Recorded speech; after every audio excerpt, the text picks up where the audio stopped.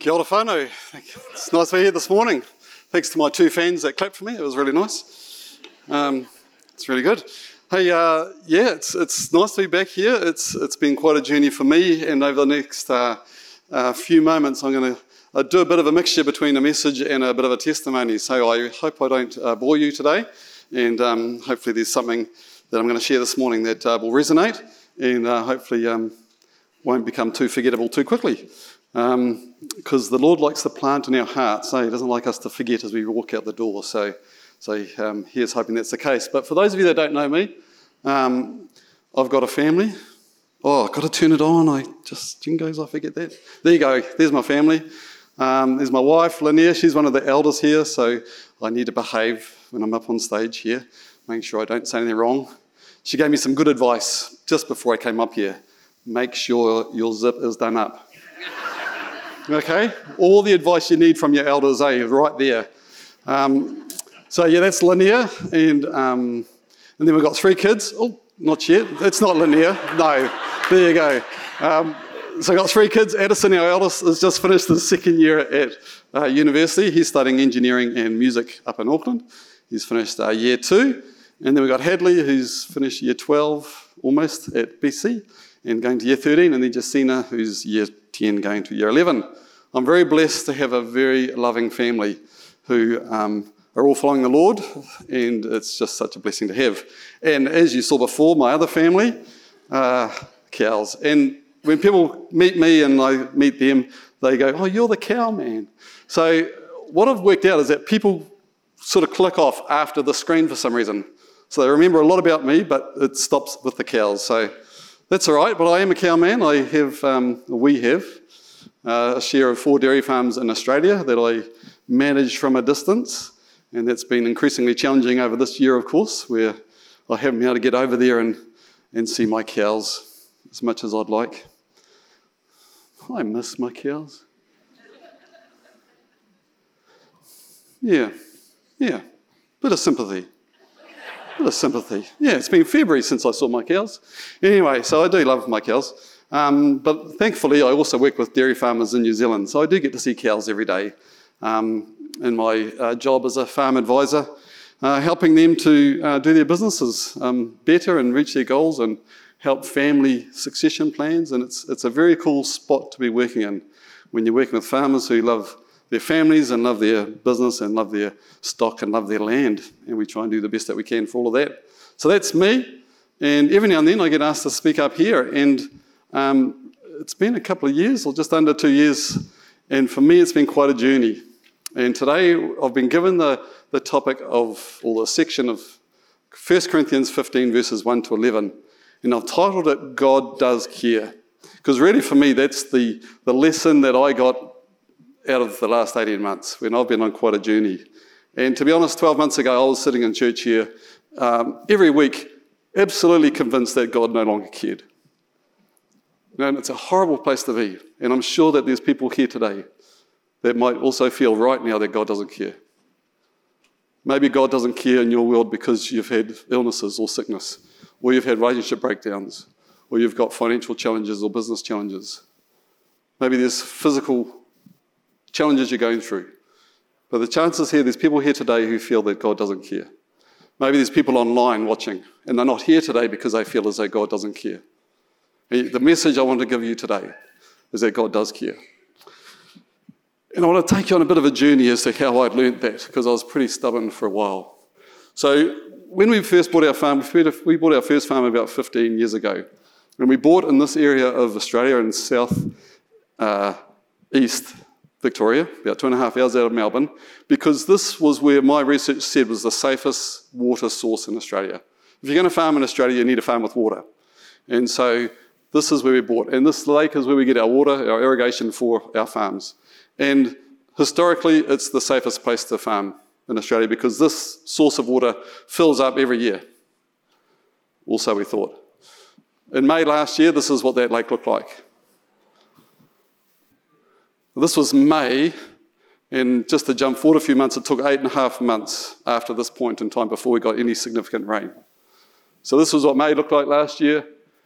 This was the water inlet into the lake. That's normally a boat, that's a speed of 5 knot speed limit for boaties coming down that river. Can you see that river? All right, now I'd taken shareholders over to look at our farm, and I took them at this point in time. That was a great day. I'd normally take them when it looks good, and I thought it was going to, and here I'd take the shareholders over to the farms and show them why we bought in this safe water area of Australia. So this was in May, and this one here. For those of you that know us, it's good you're sitting down, because the first thing you're noticing is Lanier in gumboots. The shock of that. But there she is, she's wearing gumboots. The other thing is we're standing at the end of the boat ramp. Right, so this is a boat ramp into this is quite one of the main recreational lakes in the area where people go and do all this boating and skiing and stuff. And this is at the very end of the boat ramp, and you can see how far away the water is. So we're in a real pickle. The problem with this was May.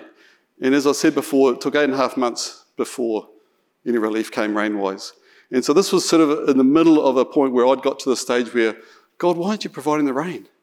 We did all the right decisions and we got these farms and rain was desperately needed. We were losing about $150,000 a month at this point because we were buying feed that was a very expensive feed to feed the stock. Like any farmers, feeding the cows is the non-negotiable, keeping stock fed. And so we were just buying feed at exorbitantly high prices to make sure our cows weren't starving.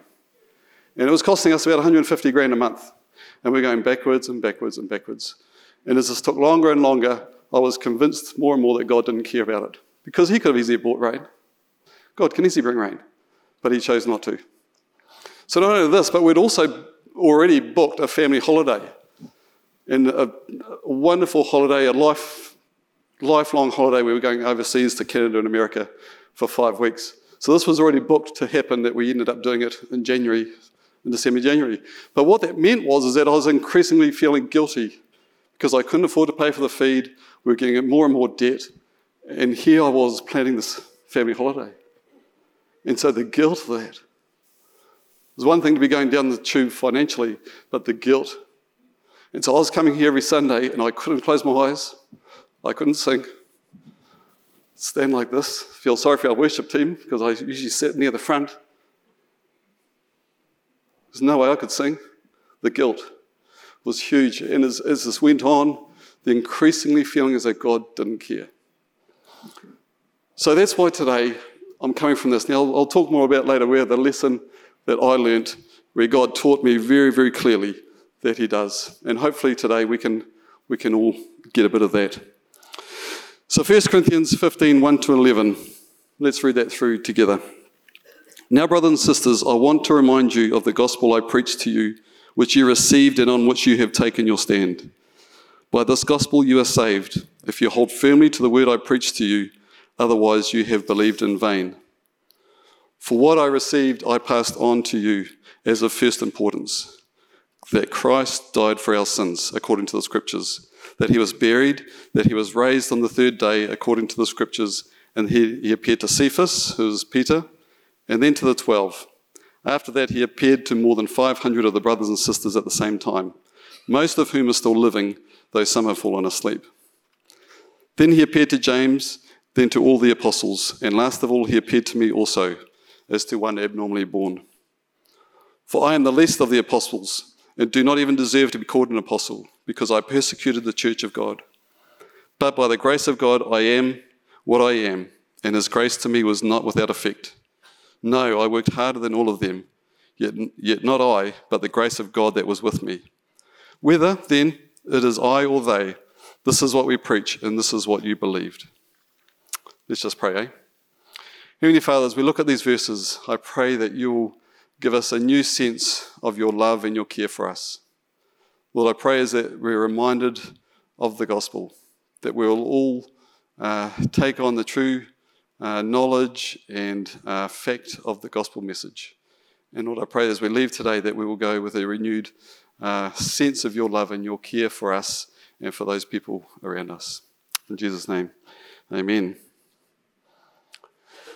All right, so he starts by saying, now, brothers and sisters, I want to remind you of the gospel I preached to you, which you received and on which you have taken your stand. By this gospel you are saved. Now, you may remember when Craig started this talk or this series on Corinthians, that we talked, that he came in 1 Corinthians chapter 2. And in that we get reminded, this is what Paul's gospel that he's telling these people that he's to be reminded of. This is what he says. When I came to you, I did not come with eloquence or human wisdom, as I proclaimed to you the testimony about God. For I resolved to know nothing while I was with you except Jesus Christ and him crucified. I came to you in weakness, with great fear and trembling. My message and my preaching were not with wise and persuasive words, but with a demonstration of the Spirit's power, so that your faith might not rest on human wisdom, but on God's power. So right at the very start, this is what Paul had said. And then in 1 Corinthians 15, he's telling the people, I want to remind you of the gospel that I first brought for you.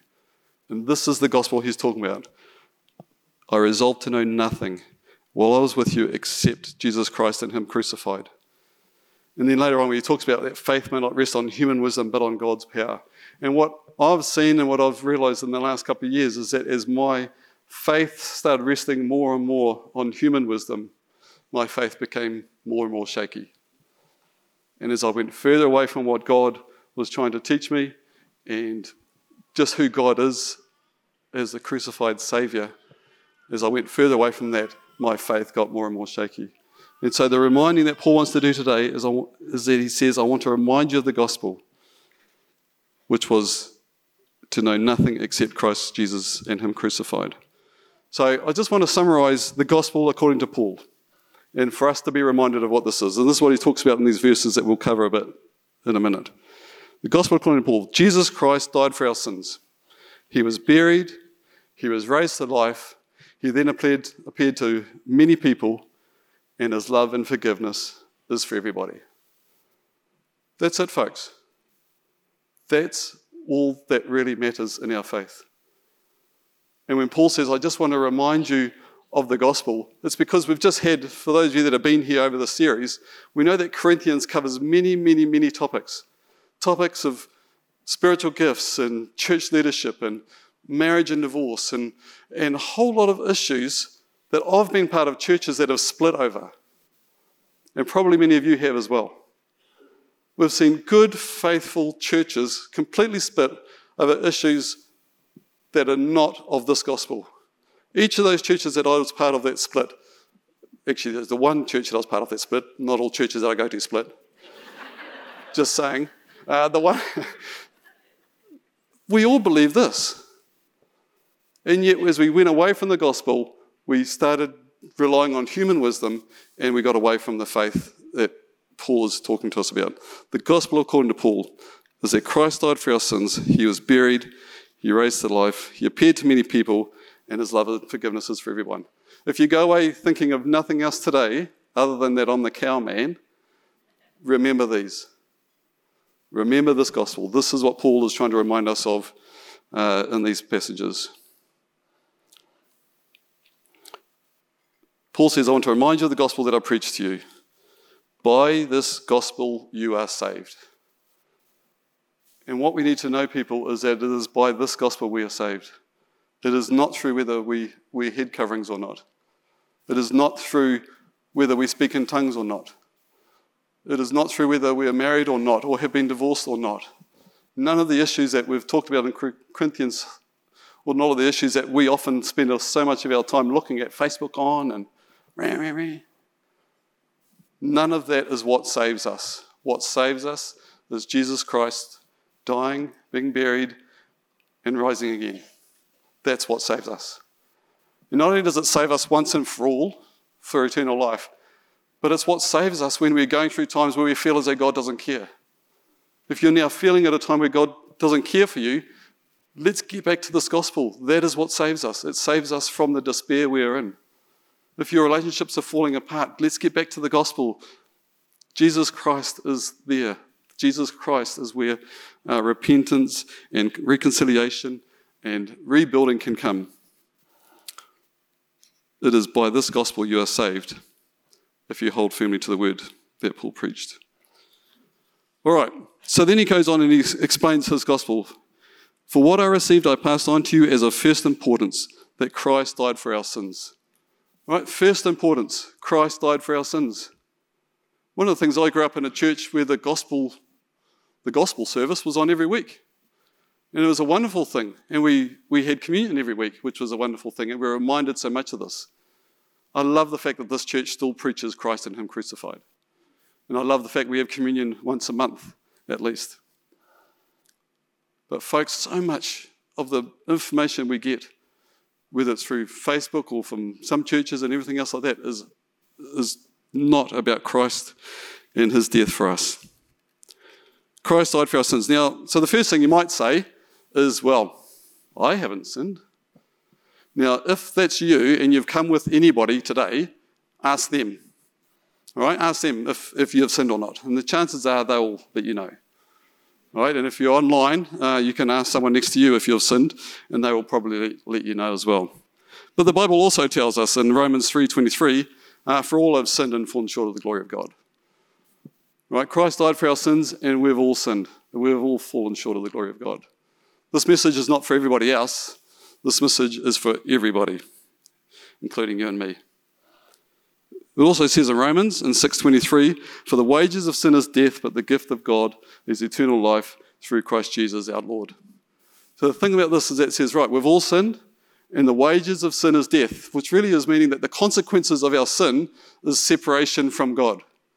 That's the consequences of our sin. So we've all sinned, and we all die, yes, but the meaning here is about being separated from God. So our sin is what separates us from God. So the consequences of our sin is that we're separated from God. But the gift of God is eternal life through Christ Jesus our Lord. And so it's only through Christ that separation from God can be brought back together again for us to have eternal life. So folks, we've all sinned. We've all fallen short of the glory of God. And the consequences of the sin is separation from God. But the gift of God is eternal life in Christ Jesus our Lord. So when Paul says, so the first instance, Christ died for our sins.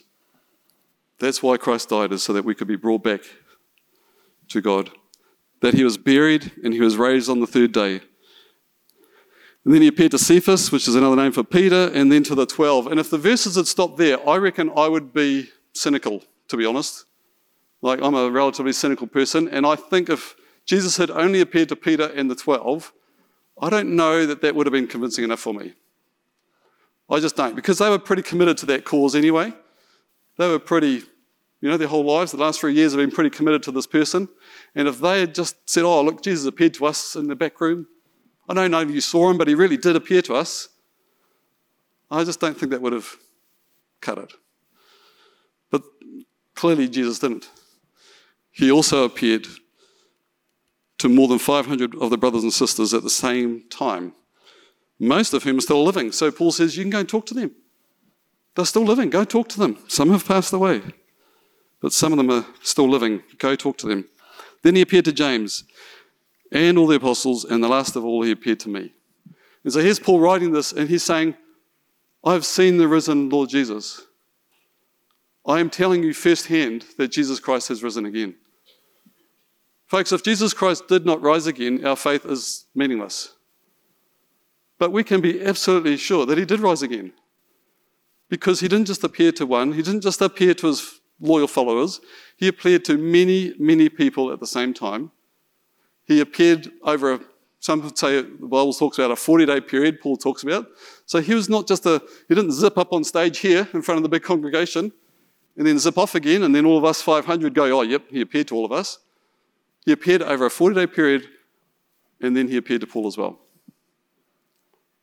Christ's death, his burial, and his resurrection are very, very much part of why we believe what we believe, and I think is undisputable and convincing, to me anyway.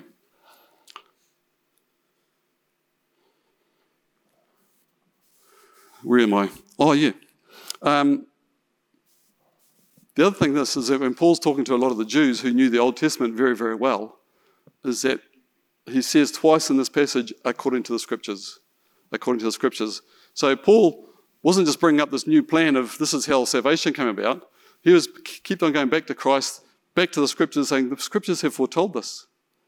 The Scriptures have foretold this. Jesus is fulfilling the Scriptures that you all know so well and have been waiting for. And then Paul says, "For I am the least of the apostles and do not even deserve to be called an apostle, because I persecuted the church of God. But by the grace of God, I am what I am, and his grace to me was not without effect." And I think one of the saddest things I hear, and I've heard just recently from a friend of ours, when we asked her to come to church, is that her response was, "I'm just not good enough. I've just done too many wrong things to come to church." You know, and I think it's such an easy thing for us to get into. Not just for us, but for those people that aren't believers, who they just think that they are just not good enough to come to church. You know, and again, 12 months ago, I'm sitting down there, convinced God didn't care for me. I believed he loved me and that he died for me and all that, but he actually didn't care about the details. You know, and I'd convinced myself over the last 12 months that he just didn't care. And all of the thoughts and the feelings and the emotions and the anger and everything that comes with that has just been a huge thing that I've had to overcome to even be here this morning. And the last 3 weeks or 4 weeks as I've been preparing, it's been a huge barrier. Because I've kept thinking, I can't go off on stage. I can't speak. Wasn't that long ago, some of the thoughts I've been having and the anger. And then this verse kept coming to me. "I'm the least of the apostles and do not even deserve to be called an apostle, because I persecuted the church of God. And by the grace of God, I am what I am, and his grace to me was not without effect." Paul went out of his way to kill Christians. Paul had gone big time anti-Christian. He was out there overseeing people and killing anyone, or overseeing the killing of anyone that would stand up for Christ. Paul had come from a very, very bad place, and yet God's grace was sufficient for him, so it's sufficient for me, and therefore it's sufficient for you as well. Folks, you cannot be in a bad enough place that God's grace will not be effective in your life. There isn't. You cannot be anywhere that is too bad that God cannot reach out and touch you. So here we get to, those pictures of our lake was in May. And then as I said, we had this trip booked in for December. And so really one of the blessings, which I didn't feel at the time, but was the bank had given us some money towards paying a big bunch of the feed bills. And there was still quite a big bunch outstanding, but that money from the bank was certainly helpful for the guilt thing for me, for sure. So we'd been able to pay off a big chunk and we were starting to make progress. But the reality is, at that spot that I was in, I was still convinced that God didn't care. And so even when that came through, I was very grateful. Didn't really take it as a thing from God, because I'd been asking for stuff like that for months, and I had believed that he didn't care. So that wasn't from him, because he didn't care about it. So anyway, so by the time we got to January, I was in a pretty bad spot. I'd put on about 20 kilos. My eyesight's gone. I can't still see stuff with my glasses. Well, I can actually. I can see 3 or 4 of you. 3 or 4 of Dave. That's terrible. One's bad enough of Dave. So we get to and one of our things for our trip was we were going to Disneyland, and we booked 3 days in Disneyland. And as anyone who might know about Disneyland, is that there's this new Star Wars ride. Anyone a Star Wars fan? Oh, what? This is seriously a bad... Really? Yeah. So Star Wars had Disneyland had these new Star Wars rides. But one of the problems is that the main Star Wars ride didn't come out until after our first lot of 3 days, but it was coming out the day that we were supposed to be getting on a cruise ship. And so, fortunately, when we bought 3 days, we had a 4th day free. So Hadley, our second son, decided, "Dad, we should go to Star Wars, try and get this ride done before we hop on the cruise." Okay, but the problem with this is that how they were doing, because it was such a popular ride, is that you had to do a virtual line. And basically you had to scan into Disneyland, and then you had to clock into this virtual line, and first in, first serve, right? Okay, now what we knew was on the first day, so it opened the day before, the first day there was 126 groups had gone through, okay, on the full day. What they did is that they guaranteed 75 groups. So if you were there for the whole day, as long as you got in the top 75, you were guaranteed the ride on this Rise of the Resistance ride. Okay, so that would be the aim for most people. However, we had the problem is that we had a boat to catch, and that was leaving, or we were supposed to be boarding at 1:30 to 2 o'clock. So we didn't have to get in the top 75. We had to be in that top 20 groups to get on this ride. And so Hadley had the bright idea that we should get up at 2 o'clock in the morning to get to Disneyland in time. Now, Addison, the eldest son, he thought sleeping was a much better option. So Hadley and I got up at 2 o'clock in the morning. We get to Disneyland, and there were 15 or so other people that beat us. That's pretty gutting, to get there at that time of morning and still not get first. But anyway, we got there, and so we were waiting from 2:30 by the time we got there, or 3 o'clock. And then the idea was 8 o'clock, the gates opened, walk in, scan open, book your thing, have to be in the top 20 because we're at the front of the line. Makes good sense. However, 5,000 other people also thought it would be a good idea. And at 6:30 in the morning, still an hour and a half before opening time, 5,000 people or so were still waiting outside. And they'd run out of space for more people. So they had the bright idea that they're going to open the gates earlier to let us into Disneyland. But what that meant is that we all scanned through, but we couldn't book our thing still till 8 o'clock. No way. So by the time 8 o'clock came, there was 10,000 or more people at Disneyland waiting to book their Star Wars flight. So you could just imagine, we're all preparing, we're all finding our spot where the coverage is the best, ready. And there's 10,000 of us, and you can imagine the noise around Disneyland. Noise, noise, noise, noise. 8 o'clock on the dot, silence. Absolute silence. And on there, Hadley's got the job of doing it. I've got the backup phone just in case anything happened. And within 5 seconds, 6 seconds, all of a sudden you hear people cheering. Cheering. And I'm looking at Hadley, dude, come on, what are you doing here? Hurry up. And I can't remember if it was 12 or 15 seconds he took. I think he took 15 seconds. 15 seconds, he gets on group 88. Yeah, heartbreaking. Like normally, if we had the whole day, we'd say 88, fair chance, not guaranteed, but a fair chance. But we'd be in the top 20. So Hadley and I had some decisions to make. How on earth are we going to... We can't give up this easily. Hadley doesn't give up, and I'm pretty stubborn, as my wife will attest to. So we did a few rides, and then we decided we'd go and look at where people were going in to find out what's going to be our ploy here. What can we do to get on this ride earlier? So we're there and we're watching people going through, and they were sort of going through in groups. And so I'm going, I reckon we could sneak through. I reckon they were going in groups, let's just sneak in the back of one of these groups, and I reckon we'll get through.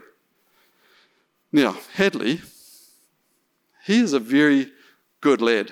We call him our Minister of Justice because he's a bit of a right and wrong person. And he goes, no, Dad, we can't do that. Let's pray and then go and ask someone.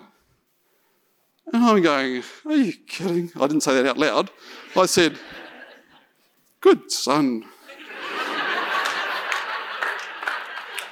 You're your mother's boy, aren't you? And I did say to him, I said, Hadley, great idea. I just think we should sneak. So I tried to argue. He goes, no, Dad, no. Anyway, so he prays, Lord, please help us get on. And when he prayed that prayer, I clearly remember saying, amen, good boy, and then in my head saying, but God does not care. Thinking, you poor son, you think God cares, but he doesn't really. He certainly doesn't care about the rise of resistance, right? So anyway, so we go and we decide, right, here's this lady. So this is, again, me at work. This lady, you always go to a lady because they're nicer. And so here's lady Hadley, put on your pathetic face. So we walk up to this lady, pathetic face, Hadley, poor boy. He's probably a bit old, really, to get the real sympathy vote, but we tried. We've come from New Zealand and we've been here since 2 o'clock in the morning and we're going on a cruise and really we just really wanted. Is there any way, we can get on early?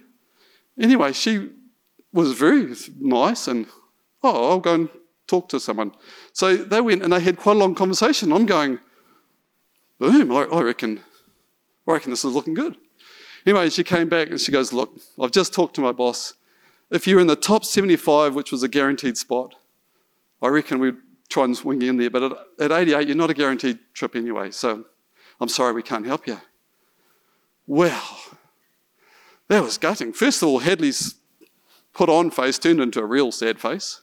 And anyway, so we walked along. But the reality is, particularly Hadley's attitude was incredible. And then we're walking along. And while we're walking along, I am just screaming in my head at this point, see, God, told you didn't care. You don't care about this. You don't care about the farms. You don't care about the rain. You don't care I'm 20 kilos heavier and I can't see. You don't care I've hurt my Achilles tendon. You just don't care. And I was absolutely convinced that I had my little tanty in my head while saying, come on, Hadley, be brave.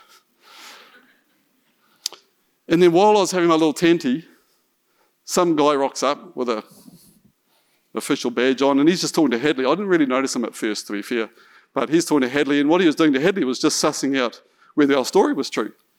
He goes, oh, where are you guys from? And Hadley goes, oh, from New Zealand, and what are you up to? And, oh, we're going to a cruise. And Hadley goes, oh, we've been up since 2 o'clock in the morning, and he just gave the story. And the guy goes, well, Disneyland's the happiest place on earth.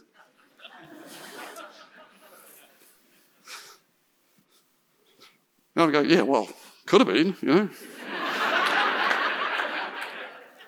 He goes, I'm here to make your dreams come true, and I'm going to put you on this ride, bring you forward. Hadley's crying at the stage.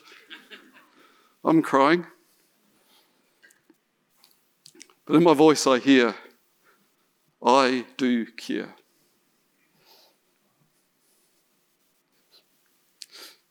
It was such an unbelievable moment where God showed that he cared about the little stuff. Well, it's quite big for Hadley and I, but it wasn't the rain, wasn't the financial problem solved, wasn't the 20 kilos that was zipped away. I wish. It was a little thing that God showed very clearly, and he says, I do care.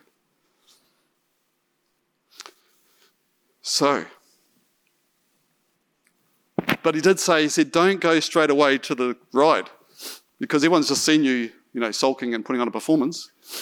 So go and take half an hour and then come back and go for the ride. So we go, and Hadley makes himself a droid. R288, we called it, in memory of our 88 group where God performed his miracle. And then we went on this ride. And it was the most amazing ride that I've ever been on.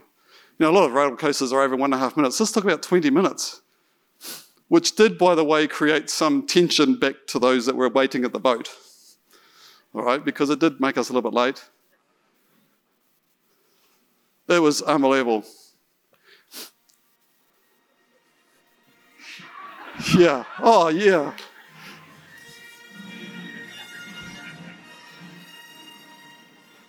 They didn't do that in the first service. It was unbelievable, if you ever get a chance to go overseas again. And then we get to the boat. And the thing is, we got back to the boat probably about an hour later than we should have. So my wife's hair colour definitely changed in that hour. But up until this point, as far as the rain goes, I'd been on my rain gauge every day. And what would happen is that you get a 5-day forecast or a 7-day or 10-day forecast, and sometimes you'd see rain out there, and every day, usually 3 or 4 times a day, I'm checking it. And what would happen throughout the last 12 months would be any forecasted rain, by the time it happened, it all disappeared.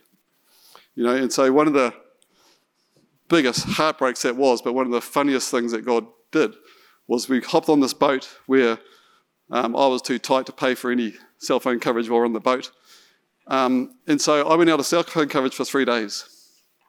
And during that 3 days, rain, 135 millimetres.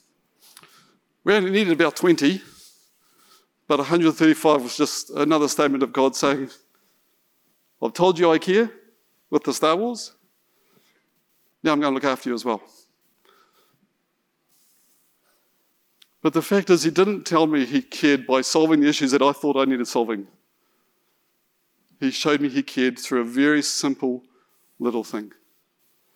And then he brought the rain.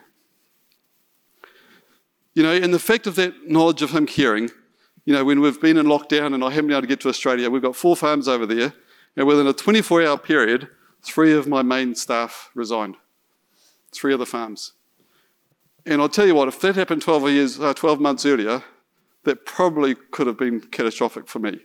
That I wouldn't have been able to prepare to handle that sort of issue. But the knowledge of God caring just meant that these resignations happened, 3 within 24 hours, and I'm thinking, strike, how am I going to solve this from over here?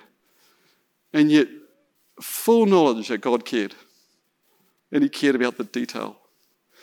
And God had in mind, he's got us with better staff than we had before, with oversight that does as good a job as me, if not better. And it's just such a real blessing we've got over there that God has really brought to us. When Peter was asked to go and speak to the Gentiles, this is what Peter did. Peter fairly exploded with his good news. It's God's own truth. Nothing could be plainer. God plays no favourites. It makes no difference who you are or where you're from, or if you want God, you are ready to do as he says, the door is open. The message he sent to the children of Israel through Jesus Christ, that through Jesus Christ everything is being put together again. Well, he's doing it everywhere among everyone. There is no one where the love of Christ cannot reach. There is no place that you can be where the love of Christ does not reach. This is how much God loved the world. This is how much God loved the world. He gave his Son, his one and only Son. And this is why, so that no one need be destroyed. By believing in him, anyone can have a whole and lasting life. God didn't go through all the trouble of sending his Son merely to point an accusing finger, telling the world how bad it was. He came to help, to put the world right again. Anyone who trusts in him is acquitted. Anyone who refuses to trust him has long since been under the death sentence without knowing it. And why? Because of that person's failure to believe in the one-of-a-kind Son of God when introduced to him. Folks, it's time again to be introduced to Jesus Christ, to be reminded of Jesus Christ and of his love and his care for us. And maybe you've never accepted the love of Christ before, or maybe you have, but you're in a place now where you just don't feel as though he cares. Today is a great day to make that decision and to choose to follow Christ and to choose to accept that Christ loves you and that he cares for you. It doesn't matter who you are. It doesn't matter where you've been. It doesn't matter where you are right now. Christ died for your sins and for my sins. He was buried. He was raised again. And his love and forgiveness is for all of us. If you just want to stand and we're going to sing the song together, but before we do that, I just want to pray, or you can stand while I'm praying. If you've never asked Christ to come into your life, then I'd just like to lead a prayer, and if you'd like to follow me in that prayer, that would be great. And if you'd like to make a choice to follow Christ, we've got people at the front here that would love to pray with you. Or maybe you've already decided to follow Christ, but you're in a position of really feeling as though God doesn't care for you. Then we'd love to pray for you as well. Maybe you've got other things that you'd really like prayer for. We've got a prayer team that would just love to pray for you. But let's just pray together. Lord God, I know I have sinned, and I pray that you will forgive me for these sins. I thank you that you sent Jesus, your Son Jesus, to die on the cross so that my sin will no longer separate me from you. And Lord, I pray that you will come into my life, that you'll change my life, that you will be there to support and encourage and to lead me through whatever life brings.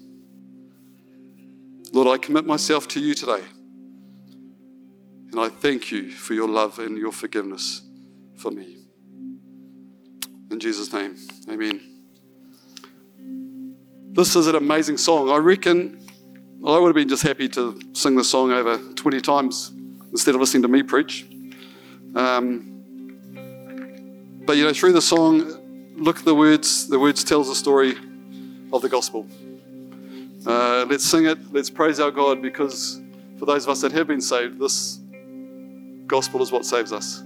So let us really praise him this morning. And again, if you'd like to come up with prayer, then please do so. Thanks, folks.